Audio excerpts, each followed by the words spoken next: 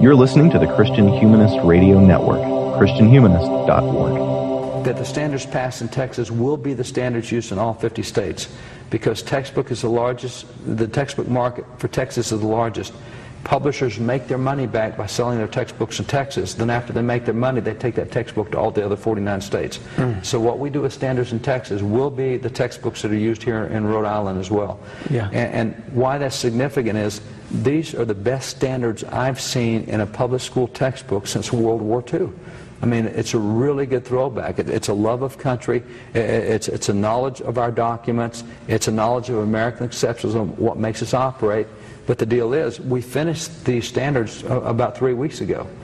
Well, it's going to take them 3 years to write the textbook. Then the textbook get in the classroom in about 4 years. Then you're going to have to go through 12 years of school. So we're talking 16 to 18 years before all the stuff in those textbooks get into the culture. And then 10 years after that before those kids get elected to office and start doing things. So we're talking 30 years from now. But it's in the pipe coming down. I got nothing going on. You got nothing going on. I need something to do. We need something to do. You should know by now that man in the Bugatti, he's a member of the Club Illuminati. They do lots of weird shit. Thanks for downloading another episode of the Sectarian Review podcast. We talk about art, politics, culture, and religion. We're also a proud member of the Christian Humanist Radio Network. Go ahead and like our Facebook page and give us a nice review on iTunes. Now enjoy the show. You're not making any sense. I don't really have to, cause I'm so bored here. I'm just getting stared at and straight up ignored here. If you wanna be a slave to technology, do whatever that you like, do whatever, baby. Cause I don't care. Yeah, it's alright, yeah. Okay, I don't miss everything about teaching in an evangelical college, like weekly chapel service, say. But there are some things. For example, I miss being able to point to objects and idols of Christian culture and reliably assume that most students will resonate with them one way or the other. My selections, of course, were often meant to incite debate, not necessarily orthodoxy. My favorite of these objects is a short video of the Serpentine televangelist Kenneth Copeland and evangelicism's go-to historian, David Barton. The topic at hand was PTSD in U.S. soldiers, and the objective of the presentation is to shame the disorder out of returning servicemen and women. If they were suffering from this, they were simply refusing God's victory over it. There were Bible verses and all to back it up, and here's a bit of that. Now, any of you suffering from PTSD right now, you listen to me. That's right. You get rid of that right now. You don't take drugs to get rid of it. It doesn't take psychology. Right. That promise right there will get rid of it. What we're talking about, that getting rid of that PTSD, guys who have been through battle, they need to understand that soldier's promise. You come back guiltless before God and the nation. Yes, sir. You come back guiltless. You're also, even though you've been through battle, look how many people in Hebrews 11, our Faith Hall of Fame, were warriors who took so many people out in battle. Almost the whole thing. Man. They are warriors, they are battle guys, and God says, these are the guys, this is the Faith Hall of Fame. Right? I mean, not only are you guiltless, you're esteemed and venerated, and you need to get that vision of yourself. Okay, my students, of course, were correctly outraged by such nonsense, but somehow large swaths of Christian culture still turn to experts like Barton. So David Barton is the topic of our latest episode of Sectarian Review. I believe we're at episode 9, and I have a new guest today. His name is Jay Eldred. Jay, how you doing? I am Jay Eldred. I have a degree in history, and I've spent the last 7 years teaching high school social studies, so I've covered everything from geography to government and economics. I live in North Carolina with my wife Crystal, who is an historic interpreter at one of our local historic sites, which makes life interesting having a history teacher and a history, shall we say, actor in the same house. And we live on the coast. Best place I can describe it is whenever they predict a hurricane, it's going to hit us. All right, and I have to tell you, this was sort of Jay's idea. He reached out to the show with this idea, and it was so exciting to me. That's exactly how I kind of fantasized about this show working. So if you have any ideas that you'd like us to cover at some point, feel free to chime in. Jay is probably familiar to many of the network listeners. He did sit in on a Christian feminist podcast once, I believe, right back in Thanksgiving. Yes. Yes, okay. And again, he volunteered his services here. We have very kind listeners, and that's what's great here. I am Danny Anderson. I am assistant professor of English at Mount Aloysius College in Crescent, Pennsylvania, and I've been doing this show here for 6 or 8 months now, and it's been a lot of fun, and I'm encouraging more people to take part in the conversation. I do want to thank, if you noticed today, we had a new opening. This band from New York that when I used to live in New York years ago, I saw this band a couple of times and kind of remembered them all these years, and I sort of reached out to them and asked them if I could use this song, and they were kind enough to let me do it, and I want to give them a plug. They're called Crazy in the Brains, and you can buy their stuff on iTunes and Amazon and all sorts of things. They have an awesome Facebook page, so if you like what you heard there, look them up. They're a lot of fun, and they're very kind to let me use their song for our new opening. And before we get to David Barton, then, I have a few announcements I just want to kind of make. We have a dedicated web page now for the show. It's sectarianreview.weebly.com. You can find that pretty easily through our Facebook page. I'd encourage you to check that out. Everything is sort of gathered right there now, and it's easier to find, I think, a lot of our stuff. There's a little blog where you can comment on things, and I'm hoping to make that a convenience for the listeners. So check that out. Don't forget the Facebook page. That's how Jay initially reached out to me about this show, and it remains probably the easiest way to get in touch with us. Check that out and like it, and then you'll see what we're up to. There's a Twitter account, our email, of course, sectarianreview@gmail.com. And I suppose if you wanted to send me a letter, you could probably send it to the college I work for, and it would get to me.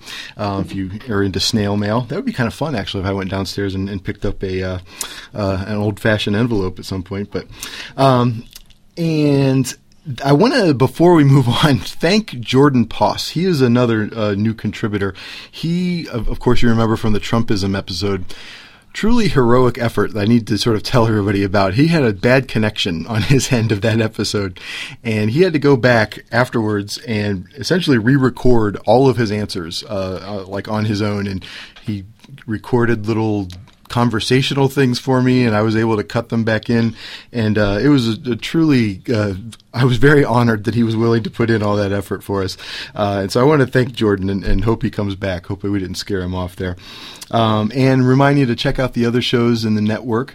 We have, of course, the flagship Christian Humanist podcast, the Book of Nature, the Christian Feminist podcast, the Pietist Schoolman, and the newest one. Have you listened to the new one, Jay? The City of Man? Yes, I have. Yes, I've been enjoying that. Coyle Neal, and do you remember his partner's name? That's a little embarrassing. I know Coyle a little bit. I don't know the other guy. No, I don't. So, yeah, but it's worth looking into. It's a poli-sci and history podcast, and they're doing a great job so far. So I encourage you to check all of those things out, and please spread the word about this one. We are always looking for new contributors and new listeners, and any help you can give us in doing that would be awesome. So enough of that, Jay. Let's kind of jump into the actual subject at hand. What do you say there? Let's get to it. Can you give us a little bit of background on the subject for our show today? Who is David Barton, and why is he both trusted by some people and controversial in other realms? Well, I guess we should start with who Barton is. If you don't know, or if you haven't heard of David Barton, he is a self-styled historian and religious political activist. If you try to find out his biography on his own website, it doesn't say anything about education. I had to go digging to find out where he actually got a degree from, and apparently he has a bachelor's degree of some kind in religious education from Oral Roberts. His stated mission, what his goal is, I guess, is to present America's forgotten history and heroes with an emphasis on our moral, religious, and constitutional heritage. To this end, he has become, I guess, somewhat of an expert, or at least he's being considered as an expert by conservative groups around the country. His main focus in recent years has been in revising state history standards in Texas and California.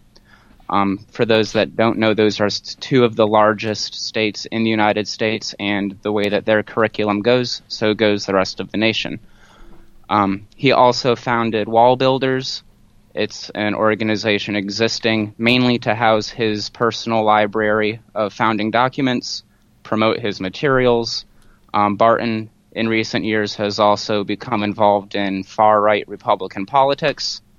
He rode the coattails of the Tea Party to prominence several years ago, and is currently heading Keep the Promise PAC, supporting presidential candidate Ted Cruz. I know we discussed Trumpism a few segments ago, so we're equal opportunity here. Yes, yeah. Didn't the Tea Party actually try to get him to run for some office, and he declined? He did. Yeah. That was probably a good thing. Yeah, for everybody, right? So in addition to this profitable lecture circuit, he's also released a video series called America's Godly Heritage, and several years ago made national news with a so-called history book called The Jefferson Lies. So-called, okay. That's not just me. No, that's a pretty famous stain. Why don't you tell us a little bit about that history book? I know that the publisher even sort of backed away from it, right? Oh, yeah. So Barton has, I want to say this. Barton's whole idea is that America's religious heritage has been papered over, it's been whitewashed, it's been washed out, whatever you want to say. It's been removed from our history books, and it's his goal to put it back in. And his most recent attempt on that was to make Jefferson a 21st century evangelical fundamentalist Christian. He called it the Jefferson Lies. I know that for many years in schools, Jefferson was taught at best a deist, I guess. Yeah, you would say. There's the famous book cutting incident and Bible cutting incident and what he actually meant by that. Right. Barton saw Jefferson as a man whose, quote, pioneering stand for liberty and God-given and inalienable rights fostered a better world for this nation and its posterity. I will admit I have not read the book, so I'm not certain how he addressed, issues like slavery, given the God-given inalienable rights. But he came under controversy because, well, first of all, he couldn't find any professional historian to endorse his work, not even from any evangelical college. None of his normal cohorts would back him. I think he got one psychology professor from Liberty University to give a blurb for it, and that was about it. So when actual historians began detailing his inaccuracies, his selective sampling, the misquotes, the misattribute, I can't even say the word. Attributions. Attributions, thank you. Thank you. I almost messed it up too. The book ended up being labeled the least credible history book in print, and the publisher, Thomas Nelson, was forced to pull the book. I found out later on that Glenn Beck decided he would help Barton get rid of his remaining copies after his original publisher pulled out. I think it was something like 17,000 that still needed to be distributed. And there was actually a reprint in January of this year, so there are even more of these things floating out there right now. Does Glenn Beck have something to do with the publishing? Not any longer. Okay. From what I understand, Beck helped him distribute the original publishing run, and then some other company decided to reprint it in January. Okay. I think it was like World Net Daily or World News Daily, something like that. Oh, right. That WND Yeah. Website that I think blocked from all my Facebook feeds at this point. So probably mine as well. Yeah, well, I try not to block people, but you can block things that they share from, and so I know it makes saving friends so much easier. I think of this as a compassionate effort on my part, actually. I don't know if it comes across that way, but that's how I feel about it, at least. It's so funny that there is a title called, what was it, The Least Reliable Book in Print or something? The Least Credible History Book in Print. That is amazing that they created this title to match the ignominy of this man's work, and I'm sure that we're probably among the least credible podcasts on the air. But I'm not pretending to be a professional either. So exactly. Wow, that's crazy. Okay, and so what? As a historian, what is it that's particularly concerning to you? First, as a historian, and then we'll get to sort of the Christian aspect of it later. Goodness, where do you start? I guess you need to start with the basics of what history is. Most historians teach what they call the 5 C's of history to help understand what's been happening. Number 1 is change over time. Number 2, causality. Number 3, context. Number 4, complexity. Number 5, contingency. Now, you could ask any historian what they think Barton's view is, and they'll probably give you something different. But in my personal opinion, he tends to ignore context, complexity, and change over time. So he's looking at historical documents from a 21st century standpoint, not from a 17th or 18th century standpoint. I know some authors might call it presentism or presenteeism. So if you hear those words, it's kind of the same thing. And that's a term like that he would use, or that... No, that's a term that most historians would use. It's looking at the past with only regard to the present or by the present standards. So it's a derisive term. Yeah. Okay. No one likes it. Okay, that's interesting to me. That's great. So I guess this leads me to I want to kind of make some connections to his place in evangelical culture as we go along here. I suppose that might be one reason, or that tendency of his, particularly the change over time and context and complexity, is where he finds some affinity in a lot of evangelical culture. And I don't even know what label to use anymore. But when I say that, what I mean is this kind of Christianity that's identity-based and governed largely by this media sphere and that sort of thing, and it's like, and that's what I mean by it. And I know that maybe should be a topic somewhere down the line. What does evangelicalism even mean now? But so, am I wrong though? Is that a connection that makes this approach to history attractive to his audience? I think it is, because Barton's history is simple, and that doesn't mean that history has to be hard. You don't have to sit down with some 800 to 1,000 page tome of knowledge and try to figure out what's been going on.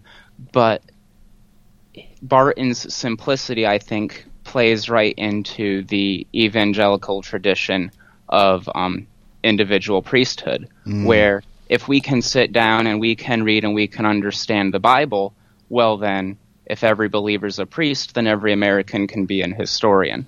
Yes. And I'm not trying to diminish, reading the Bible and understanding it for yourself, but I doubt there'd be very many out there who would say, I can sit down with my English Bible and I don't need to consult the Greek or the Hebrew, and I don't need to consult the church fathers or anyone else to find out what this means or how it's changed over time.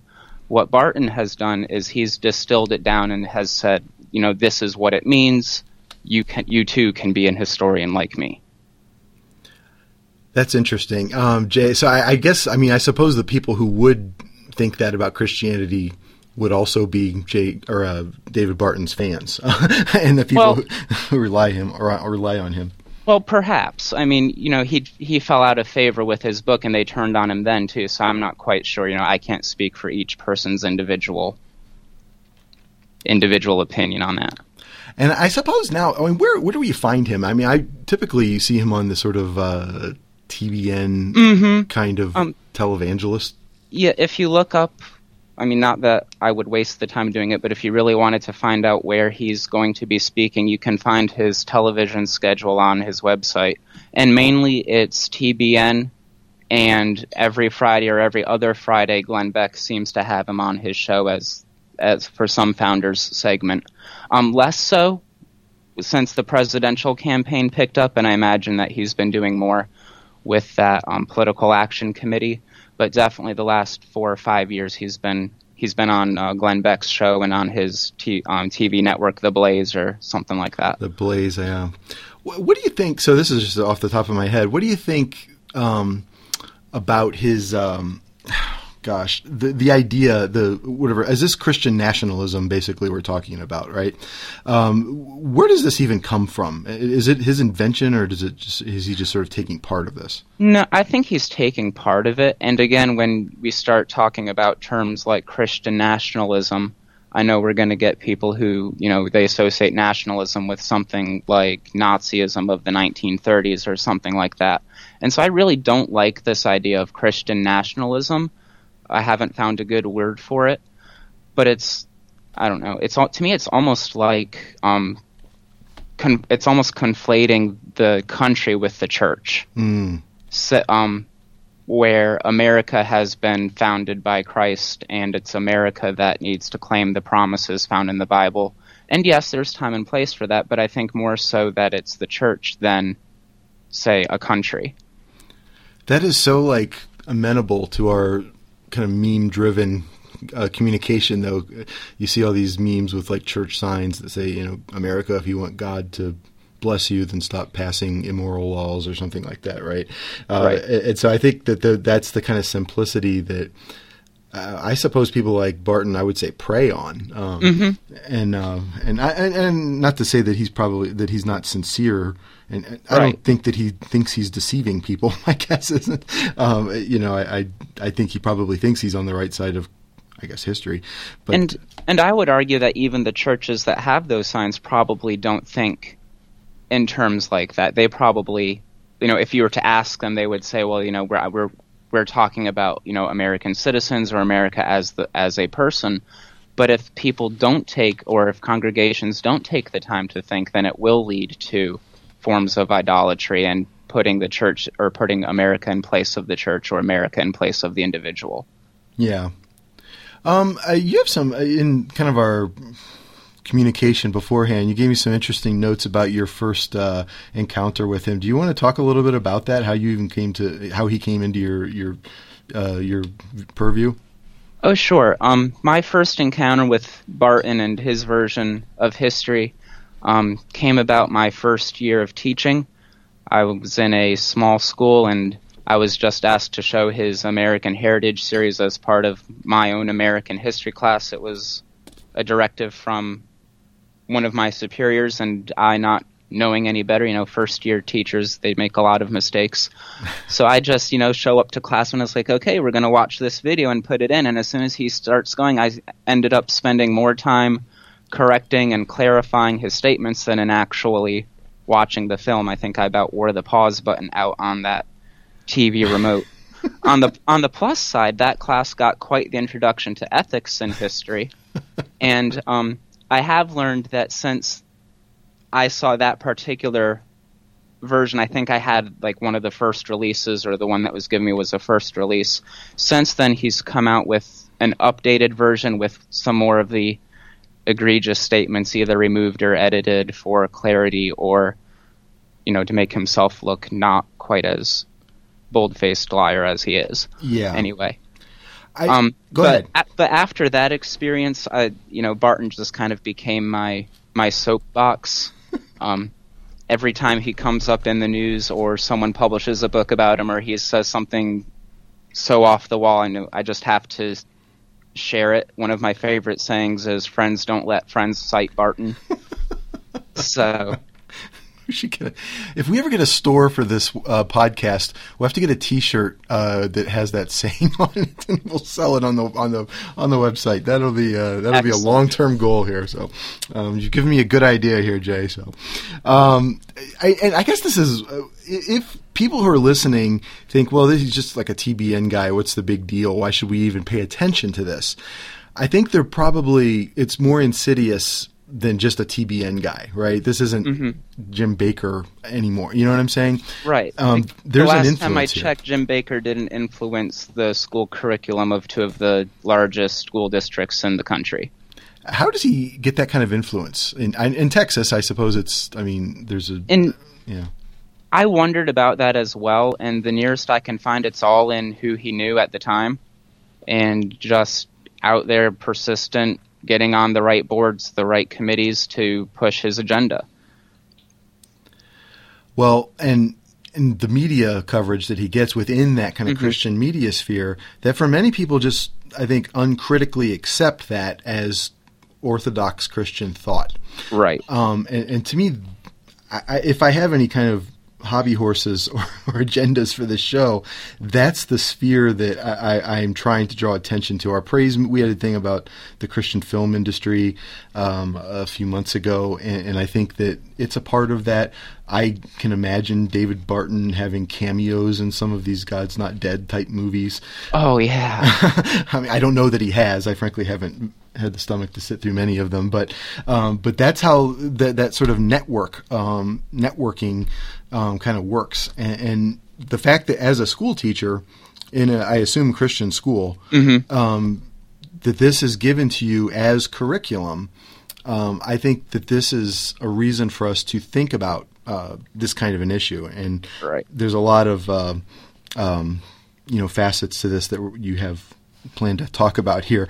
Can I point you towards, we had talked about the problem from a historian's perspective, the 5 C's, as you say. What about from a Christian perspective? Or a Christian historian perspective, if you want to make it easier? Well, if we're going to talk about a Christian historian rather than reiterate what someone else has already done, I would just point the listeners to Chris Gertz's recent post on a Christian historian over at the Pietist Schoolman blog. So and podcast. And podcast. If I didn't mention him in the roll call of our podcast, it's because we have too many for me to keep track of now, and his is one of the great ones as well. And yes, so tell us more about Chris, I guess, and what he said about this. Well, like I said, he said it much better than I could. So personally, if I were listening right now and I hadn't read that yet, I'd hit pause and I'd go over and spend 3-4 minutes reading it. It's quite short. He sums it up. And again, I'm not looking at it, and I hadn't planned to talk about it, but I know that he said that we should strive to, I believe he put it, to tell the truth in love would be the ultimate goal of a Christian historian. And I know that when I introduced the concept of historiography to my 9th grade class, yes, I actually do that, I talked to them about, what is the goal of a Christian historian? And I don't mention Barton by name because I know that within my students there's many different ideas and opinions about him. But I ask them a question like, is it right for a Christian to make people more Christian than they are? To ignore the bad stuff or to ignore the flaws or to ignore their failings. Which I think is the problem that Barton has, is that he's, if he views the world as having completely removed religion, he wants to swing in the whole opposite direction and say, okay, it was only about religion and specifically about the Bible. Yeah, and when I think back to what you were talking about with his ideas about Jefferson and the founders, it's so as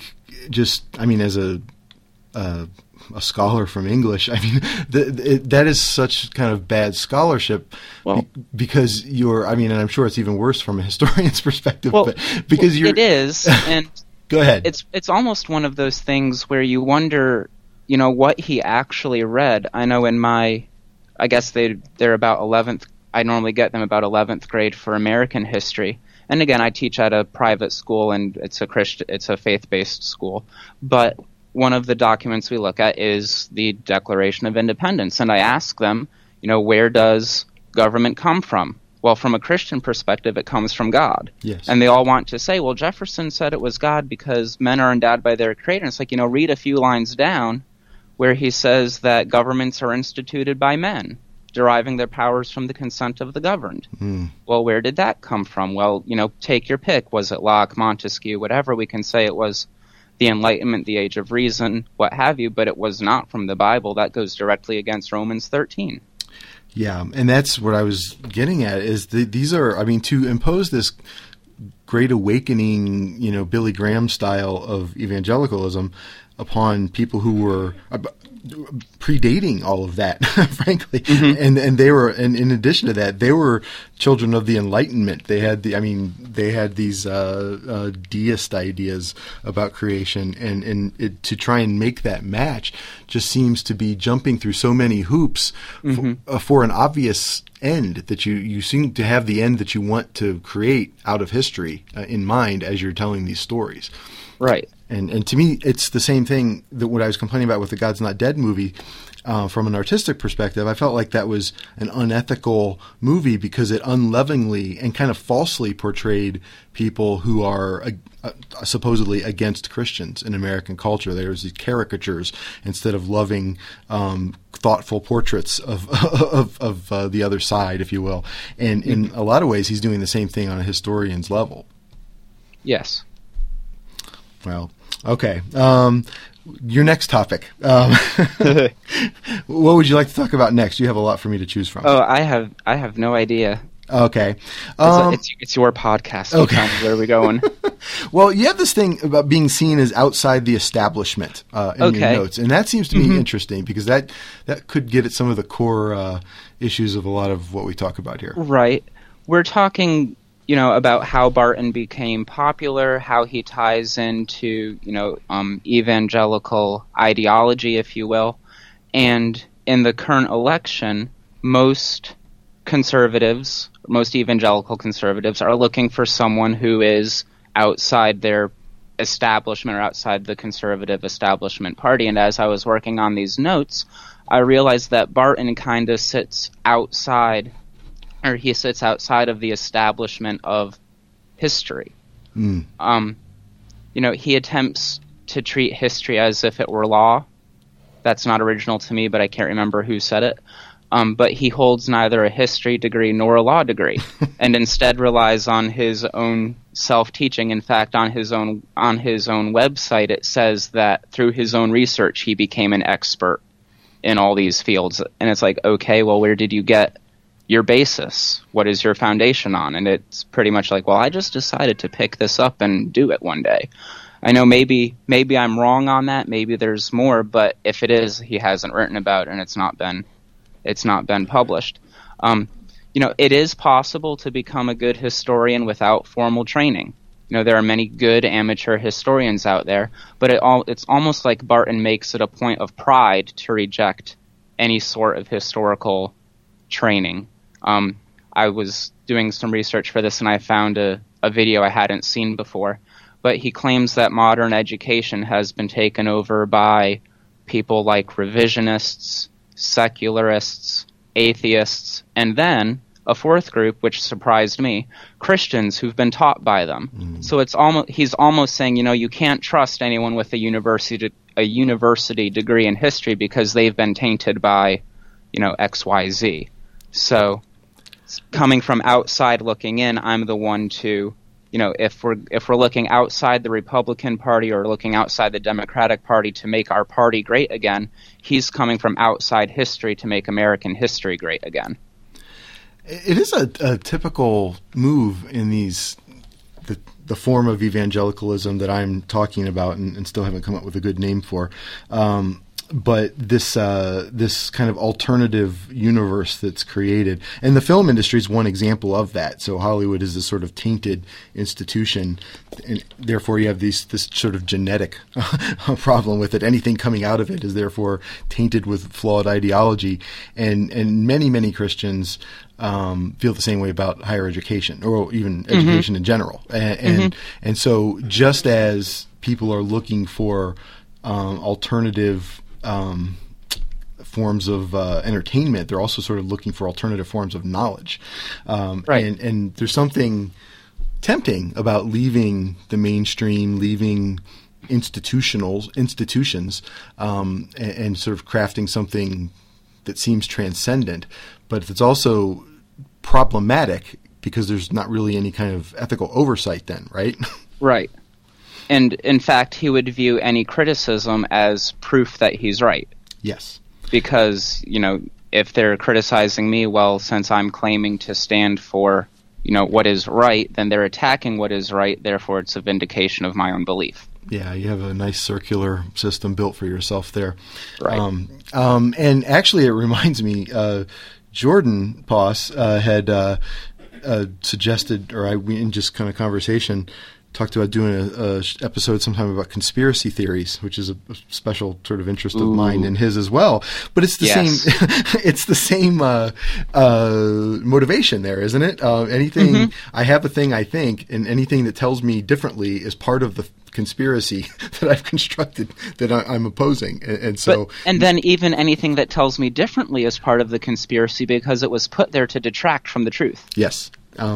Exactly. And honestly, one of my guilty, I probably shouldn't admit this publicly. I admit it all the time privately to my students, but publicly on air it seems a little weird, but I fall asleep every night watching these kind of paranormal conspiracy documentaries on my phone, and the famous one is Ancient Aliens, and so and I just get such a kick out of this, but they're using essentially the same rhetoric that you're describing folks like Barton are using, in that mainstream archaeology thinks that that we didn't exist 300,000 years ago, but us smart people who haven't been tainted by that mainstream archaeology know the truth that aliens came and seeded the human race, right? So replace aliens with evangelical Jefferson, and you have kind of the same argument, really.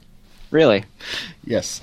And so, yeah, I feel like it's really a troubling paranoid style, really, that he's talking about there, or that he's using there. Yep. And I find it to be really problematic. You had said something earlier about not liking the term Christian nationalism, and I guess for the same reason that I think that when I use the term evangelical, it's not really adequate. When I say that, what am I talking about, and how does this all play into that? If you don't want to apply that term, can you describe for it what I mean? I think what you mean is this idea, and again, we have to be careful with how we define things because so many terms are used in different ways, but it's almost like I've heard it said God and country, but I know the people that have said that, and I know they don't mean country is equal to God. But then again, I've met people who country is equal with God. And so I guess I can understand where you're coming with the idea of Christian nationalism. I think when I hear Christian nationalism, I almost think theocracy. Yes.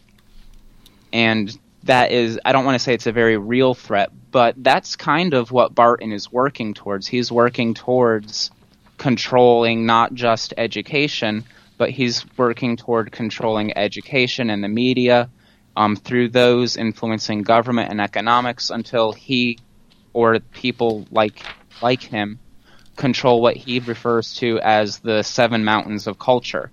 In fact, I don't know that there's a denomination based around it, but there is a movement called 7 Mountain Dominion or 7 Mountain Dominionism, which is focused around Christians or conservative Christians retaking or winning the culture wars based on these 7 ideas of American culture.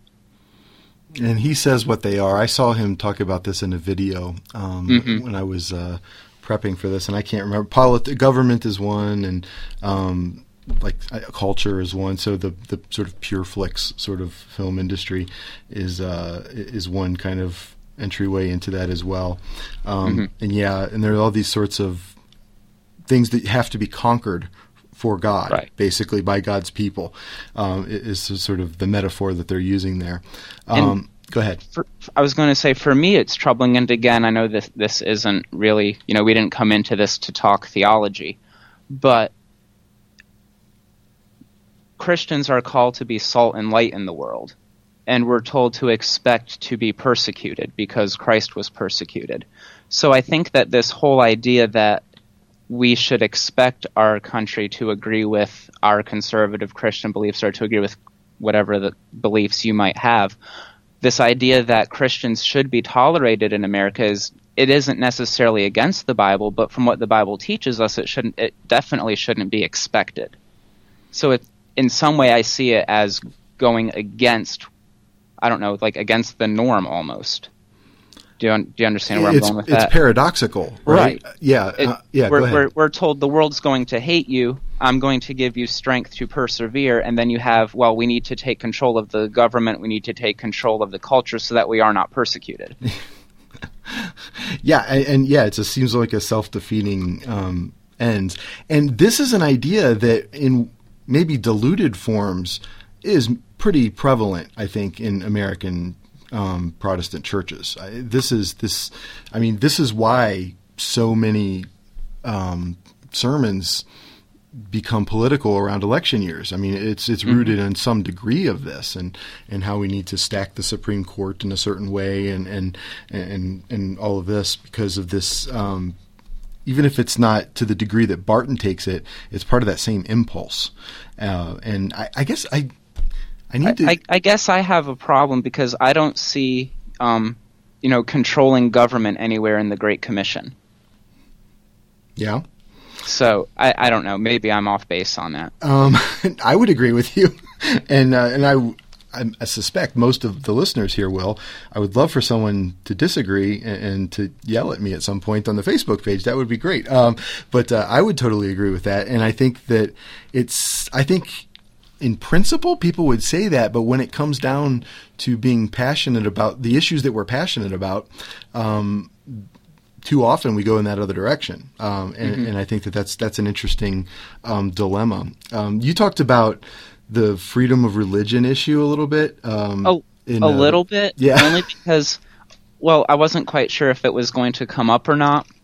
But I know Barton is all... he's like, we need to get back to America's religious foundation. And I know that the historian in me automatically thinks, you mean the kind where there were one or two state religions, and if you weren't that, they would literally ride you out of town on a rail? It's like, what kind of religion are we talking about here?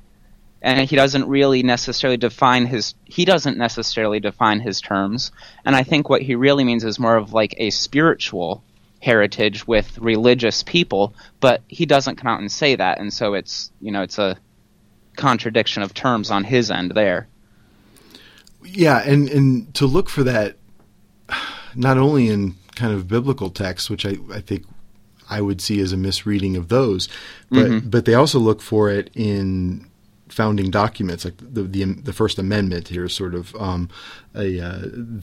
I think I read or heard him say read something that he said that the separation of church and state is like a one-way barrier.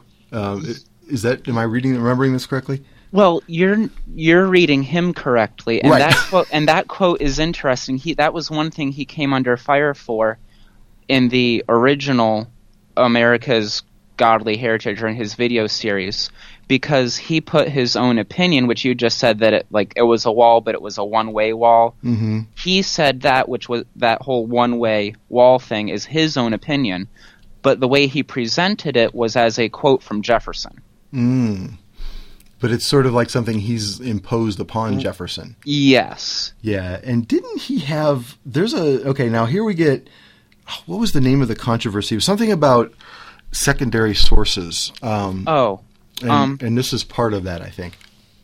So back in the early 90s, when Barton was first coming onto the scene in the media, he came under fire because many of his sources, or many of his quotes that he used to back up his main ideas, were from secondary sources.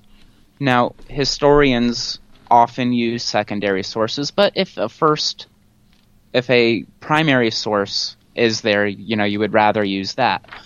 So, number one, many of his points were supported only by secondary sources, and just as an example for someone who might not know what a secondary source is, that's like the story of George Washington cutting down the cherry tree.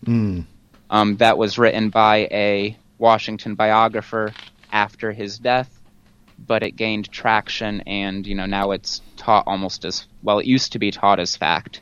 That in the age of the internet, it's died down. I'm not getting, I'm grateful now that when I get students in 9th grade, they know that George Washington didn't cut down the cherry tree and Columbus didn't think the world was flat.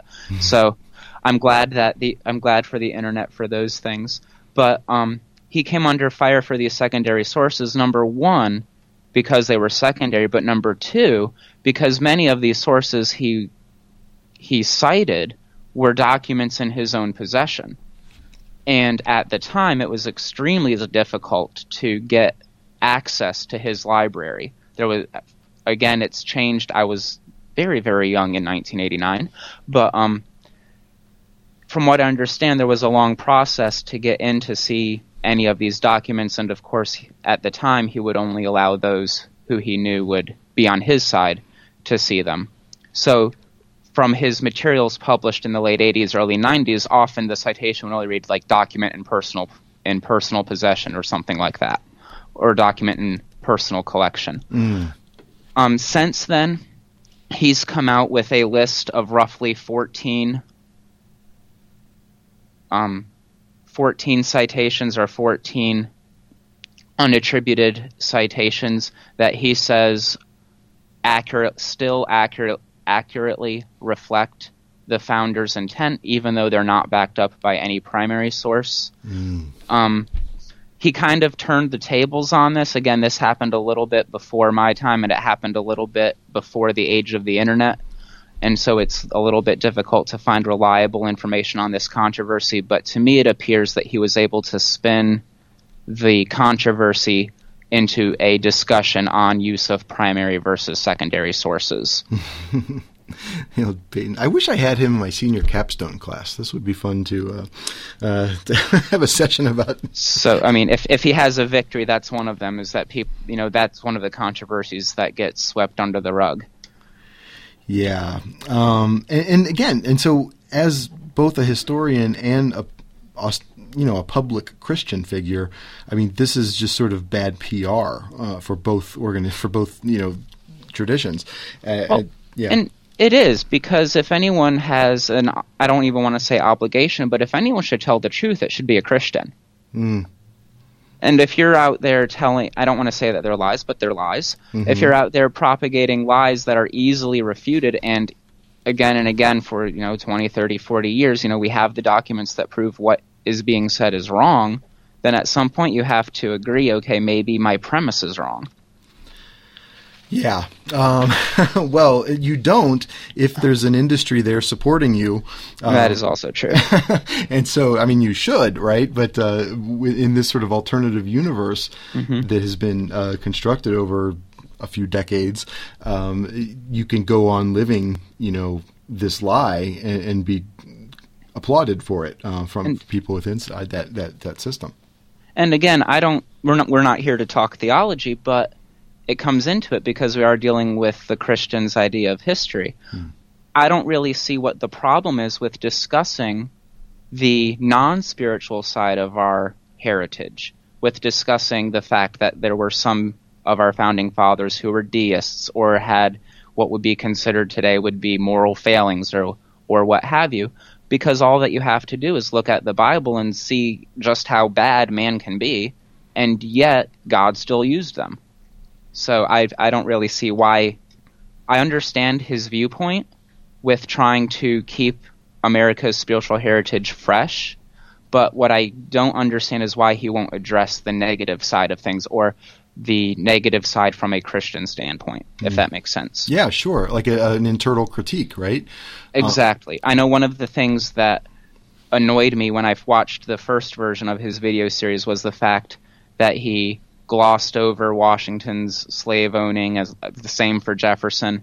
And I know that different parts of the country have different ideas on secret societies and what have you, but I know that, George Washington, if I understand correctly, was involved in the Masons, and yet he never mentioned that either. Mm-hmm. All of that comes into play, and all of that has a bearing on Washington the man.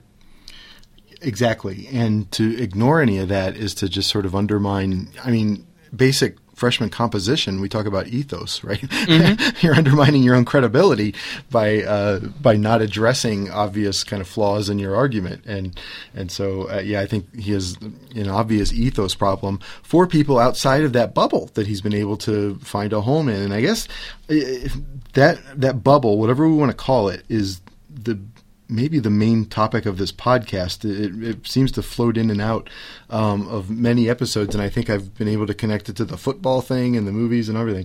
But I feel like for a while, especially in the last election, I felt like people were running for president, particularly on the Republican ticket, who didn't even think they would win, and I don't think wanted to win, but they wanted to build a name brand for themselves to be Fox News pundits, right? To create this sort of market for themselves. And I think this election cycle, that's kind of an interesting dilemma for the Republican Party, but we talked about that a couple episodes ago. But in the same way, I feel like there is a market for this kind of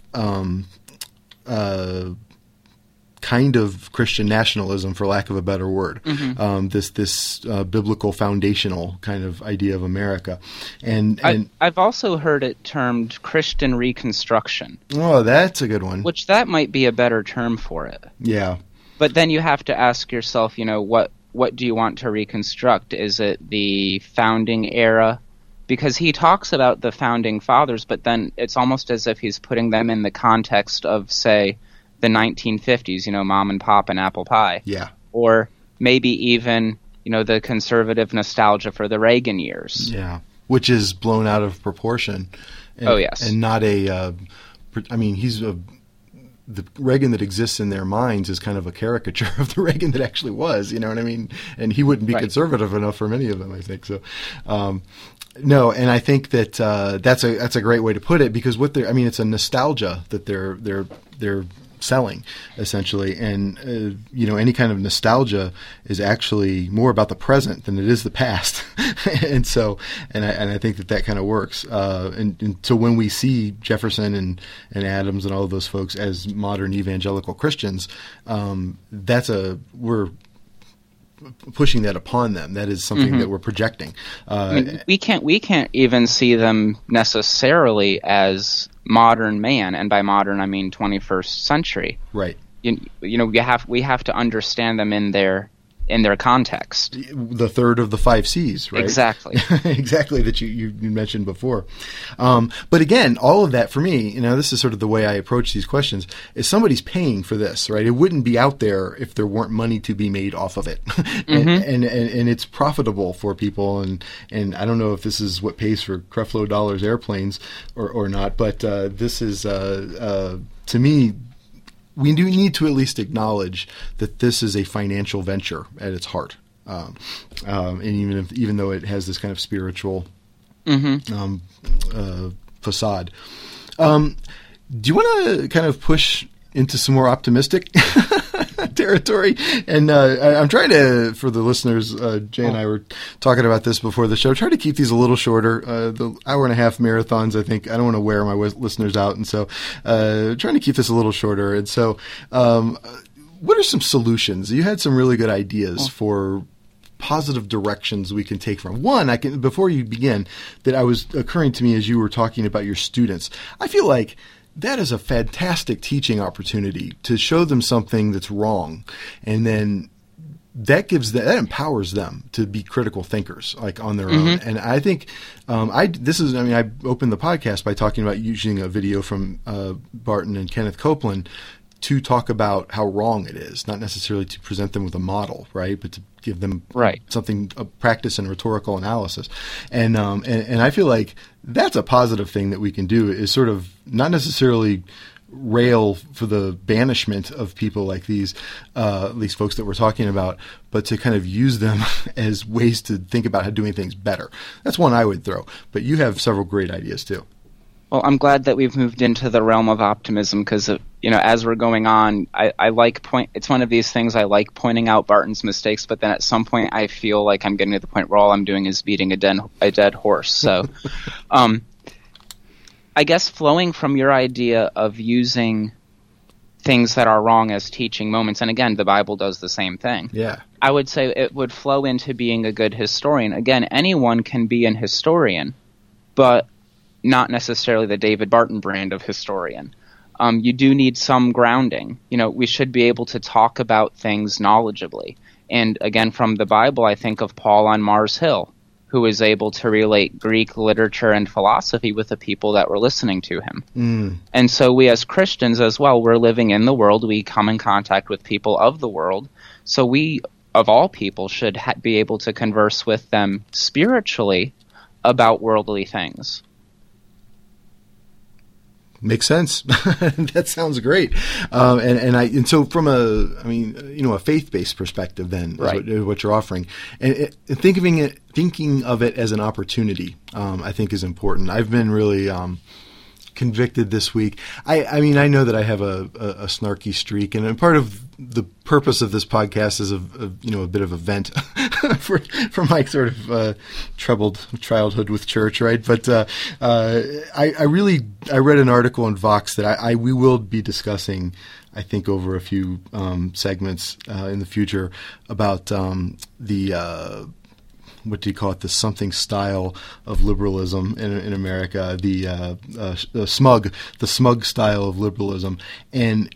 Yes, I just read that, actually. Yeah, and I find it to be – I don't agree with every point he makes, and I have particular reasons why, but it is a very interesting conversation. It's one that's worth having, to think about not just being the sort of hammer smashing on things that we think are stupid all the time, right? Like, what can we do productively with things that are stupid? and I think I've had a pedagogical idea. You've thrown out the spiritual one, and I think that's a fantastic one. You talked about making America an idol too. Right. I know that it's easy, especially in America with the freedom that we've had, to think that it is the norm throughout, history. But a study of history, you'll realize that religious freedom or religious choice is a luxury almost unique to the last 150, 200 years. I know that there were different places at different times that allowed more than others, but, in our way of thinking, we're in America where we are, still coming off of the height of the Cold War and off the Reagan years. Yes, we're still dealing with that. But we have this idea that America is on top, so we must be the greatest. Therefore, God has uniquely blessed us. Now, I can't deny that God has uniquely blessed us, but I would almost think it's one of these where, from the New Testament, where Paul says that we're to die to ourselves daily. I think as Americans, it would be good to remember that our kingdom is heavenly, not earthly. The Israelites, for example, they took the Ten Commandments, they took the Ark of the Covenant, and over time that became their God to them rather than Jehovah. And I think that in conservative Christian circles, we can almost take America's founding documents, we can take the Constitution, we can take the Declaration of Independence, put them up against the American flag and almost treat them the same way. Maybe without even knowing it. It's insidious. Right. Yeah. Growing up in a sort of low Protestant tradition, we were always, the Catholics it was just sort of a priori given that Catholics were idolaters and that sort of thing. And they pray to statues and stuff. But in practice, is like saying Pledge of Allegiance at a church any less idolatrous?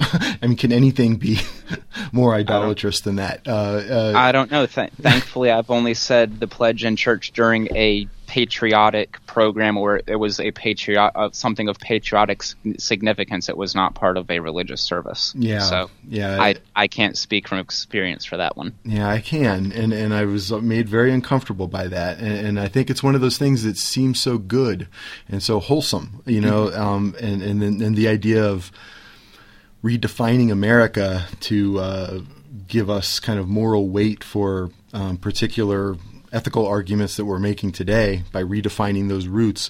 It seems such a noble enterprise, right? But it's so the Ring of Power in Tolkien, right? I mean, it's such a potential idol that I think it is worth looking out for those in everything we do. And for the case of David Barton, it's the way he does history. Terry Pratchett. Yes. I thought you'd know where to go with that. Well, I mean, we could do a whole podcast on Pratchett. You know, we could just have the Discworld podcast. It probably wouldn't fit in the Christian Humanist Network, but I think anything fits in here. I mean, I think that's the beauty of this endeavor. But if you don't know, or if you haven't heard of Terry Pratchett, he wrote the quite popular Discworld series. Passed away last April, and I am actually rereading all of the Discworld novels this year, but I'm keeping a track of different quotes that stick out to me. He's excellent when it comes to putting philosophy and theology and just basically the human experience into fiction, and you don't realize that you're getting all of these ideas until you've read 300 pages of the dwarves going off to fight the trolls, and at the end neither of them fight each other, they make peace. But it's not like it's all said and done, everyone has a happy ending. There are deep philosophical thoughts there, and as I was reading through some of these quotes I've written down, one stuck out to me in relation to this podcast, which says, "Truth isn't easily pinned to a page. In the bathtub of history, the truth is harder to hold than the soap, and much more difficult to find." That doesn't mean we don't go looking. Now, this isn't him. This is now me speaking. But that isn't to say we don't go looking for it, but to say that we can objectively find truth in history is a little bit presumptuous. Mm-hmm. Because I mean, it's essentially a narrative form, right? And so to tell any story is to edit it in some way, right? And that act of editing is making creative choices, and so there are ways to do creative work in ethical manners. Man, this has been so great. I got to have you back on frequently. You're so good. I will be more than happy to. Jay, you're awesome, man. You have a couple suggestions, and I'll put these links up on the show notes and on the webpage. So if you want to look into the things we've been talking about, I'll have something for Pratchett and Chris Gertz and so forth. But you have some other things you want to talk about.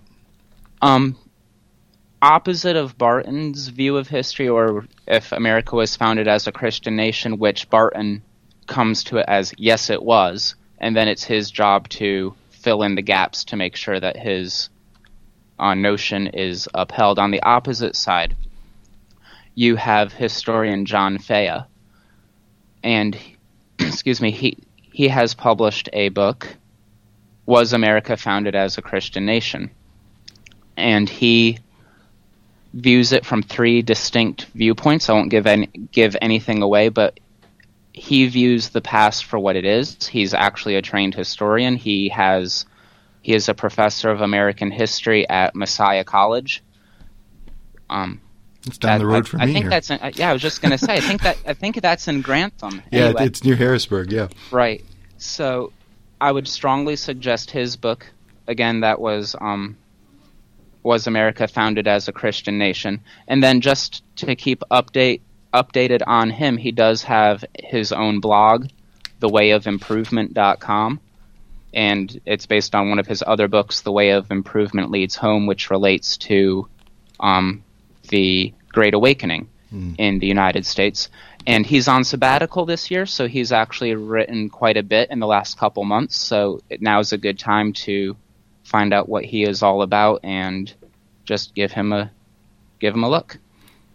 That's awesome. And you mentioned the Chris Gertz essay. Yes. And you should check out the Pietist Schoolman podcast as well.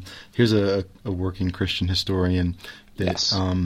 I think does things from the right motivations and says some really smart things. I'm always not amazed. only that, but you will get correct German pronunciation.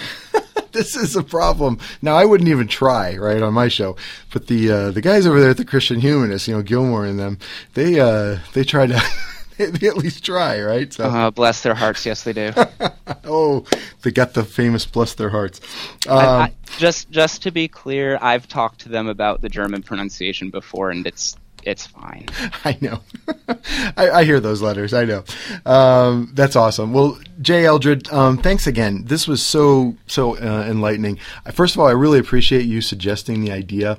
That's kind of what makes this fun for me, is learning from other people. And this was something I sort of knew about to a small degree, but you've really helped me kind of understand it and place it into context for larger and other areas that I'm kind of interested in, as far as the sort of the Christian mind, right, and Christian imagination as much as anything else. And so that could be the subtitle of this podcast, if such a thing was possible. But no, and so I really appreciate you offering your services, and you did such a great job talking us through this topic. Thanks so much. Can you, on the way out, can you tell me the name of this 7 mountain dominion, or this to talk about? What is it? 7 what? I'm looking for it.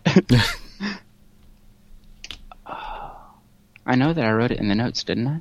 7 mountain. Okay, I found it. It's 7 mountain dominionism. And those 7 mountains were family, religion, education, media, entertainment, business, and government. Okay. And what Barton wants to do is control those to shape and control whatever takes place in nations, continents, and even the world. I see a podcast in our future here. I think each of the 7 mountains has a corollary in that sort of Christian media sphere. I see Dave Ramsey floating around out there somewhere, for example. And how very Dantean. Exactly. And sadly, this week, the great Prince died just yesterday as we're recording this, and he has a song that I think is an appropriate one to take us out on. All 7 and we'll watch them fall. They stand in the way of love and we will smoke them all. With an intellect and a savoir-faire, no one in the whole universe. Thanks for listening to Sectarian Review. Download us again next month for another hour of criticism, reviews, and opinion.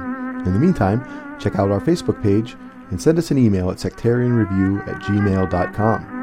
Sectarian Review is a part of the Christian Humanist Radio Network. Eternal thanks to Kristen Philippic, intrepid press liaison. Until next time, remember the words of Kafka, don't despair, not even over the fact that you don't despair. Bye.